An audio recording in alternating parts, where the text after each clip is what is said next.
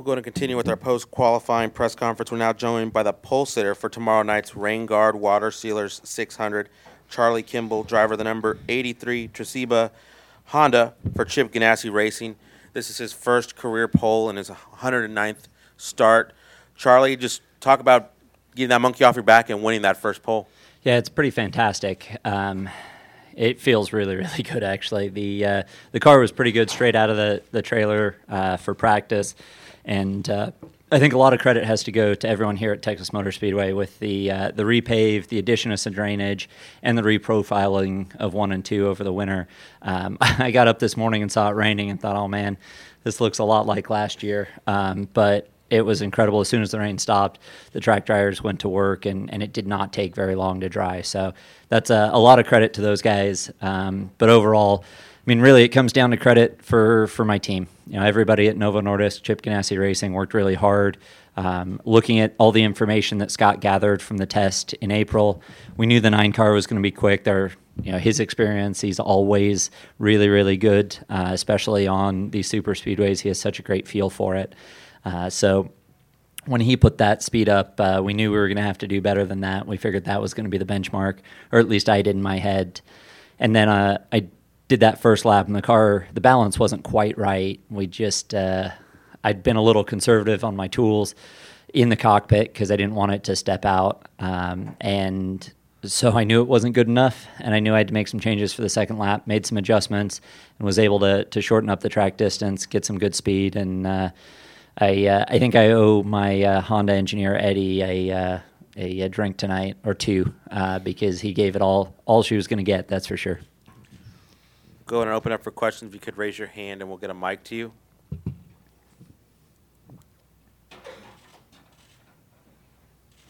Any questions? We'll start here at the front.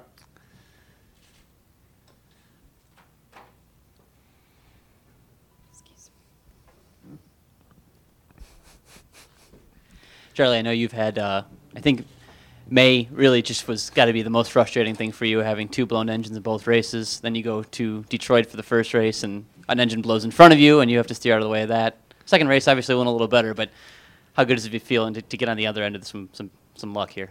Yeah, it's if we haven't had bad luck this year, we've had no luck. So it's nice to get some good luck, and honestly, hard work. The guys, I mean, I owe them such gratitude because they've been behind me. They've had my back all year long through the good, the bad, the ugly. We haven't really had much great yet this year except for today, so it was nice to pay them back with this pole. They worked so hard, especially this race being the end of a string of so many races back-to-back. The fact that we've shown our resilience as well as we have is, by getting this pole, is an indication of how great a team I have working with me. Everybody at Chip Ganassi Racing has been solid. And like you say, May was hard. It still hurts. It still keeps me up at night. So it's nice to, hopefully I'll sleep a little better tonight having a pole under my belt. Bruce. Charlie, a lot of drivers out there are afraid it's going to be a one-groove track, so starting on the pole's got to be equally important for you. How do you think tomorrow night's going to play out? I think we will have to see. I'm not exactly sure because I think in turn 3 and 4 it races like a super speedway, but in 1 and 2 it almost races like a short oval. And at the short ovals, okay, a short oval where you're doing 220 miles an hour, but the short ovals track position's king, and having the best track position out there and having some teammates around me as well. Scott and Tony have incredible experience on these ovals, on super speedways here at Texas. I think they've both won here, so it's nice to have those guys around me. And 3 Chip Ganassi Racing cars in the top 4 gives me a lot of confidence that we've got good cars. Qualifying trim isn't always the same as race trim, so we've got a little bit of work to do in the half hour tonight. But the car was pretty good in race trim in the hour of practice earlier this afternoon.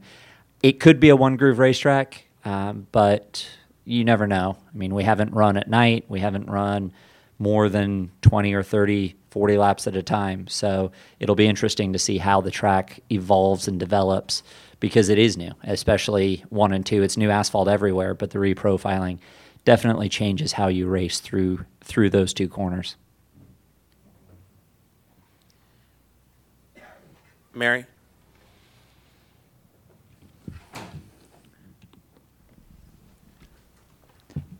Charlie, along that line about the track that they reconfigured, they took out 4 degrees, I understand, in turns 1 and 2. And I think it might have been Tony that said it used to be difficult to go into turn 1, and especially if you want to try and pass someone. So it sounds to me like they've brought the track lower as well. They've brought it more to the infield side.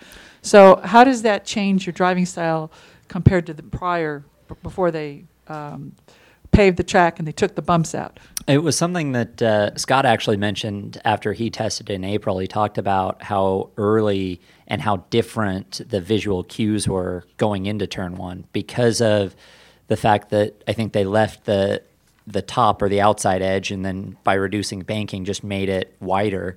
They've added a lane or 2 lanes at the bottom, and it means that you turn in a lot earlier.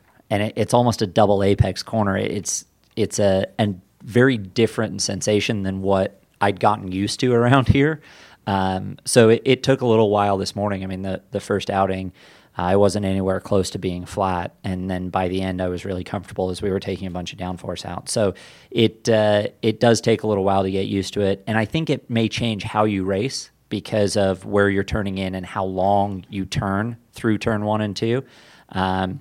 And with the changes that Firestone has brought, it's different than the test in April. So we're still learning on that, and we're still learning how the tires are going to degrade or not degrade or last or not last for a whole fuel stint.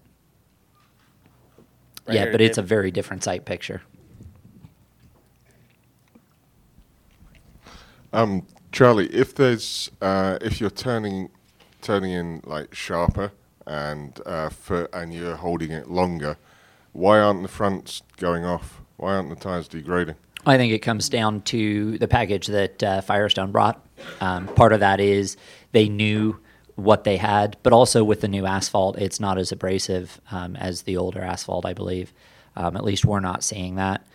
It's generating higher loads for sure. I mean, we're faster. We're a lot faster. Anytime you see a number 220 and above on your dash, it gets your attention. It's like doing a lap at 230 or north of 230 at Indy. You get out of the car and definitely feel a little stronger than you did when you got in the car, that's for sure. Any other questions? Right here.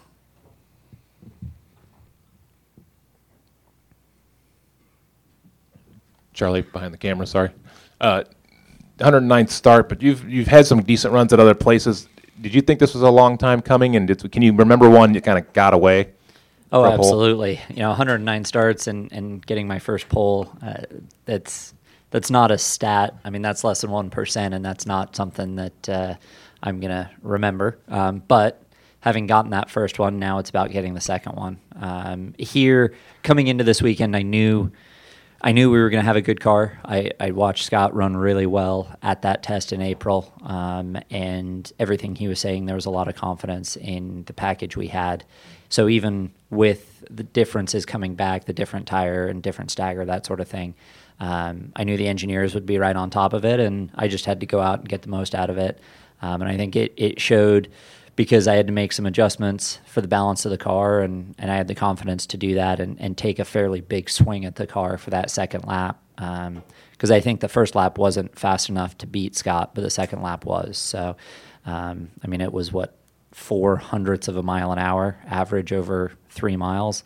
That's pretty close, and I think that's an indication of how all 4 Chip Ganassi racing cars are built and set up. Looking back, can you remember a pole you thought you had coming in? There were a couple of times, there have been a couple of races Mid-Ohio where we were close. I thought we were pretty good at St. Pete this year, but in Q2 we had a tire go flat. We had a valve stem failure early on in Q2, and that threw us out of sync, so we didn't get into the Firestone Fast 6. So there are a few like that we got close. I think at Pocono a couple of years ago, we took a big bite at it, and we're gunning for pole. We were going for it. I ended up crashing. So I remember that one vividly. But there have been a few, but it feels really good to get it done here at Texas. Charlie, thank you so much for stopping by. We appreciate it. Best of luck tomorrow night. Thank you.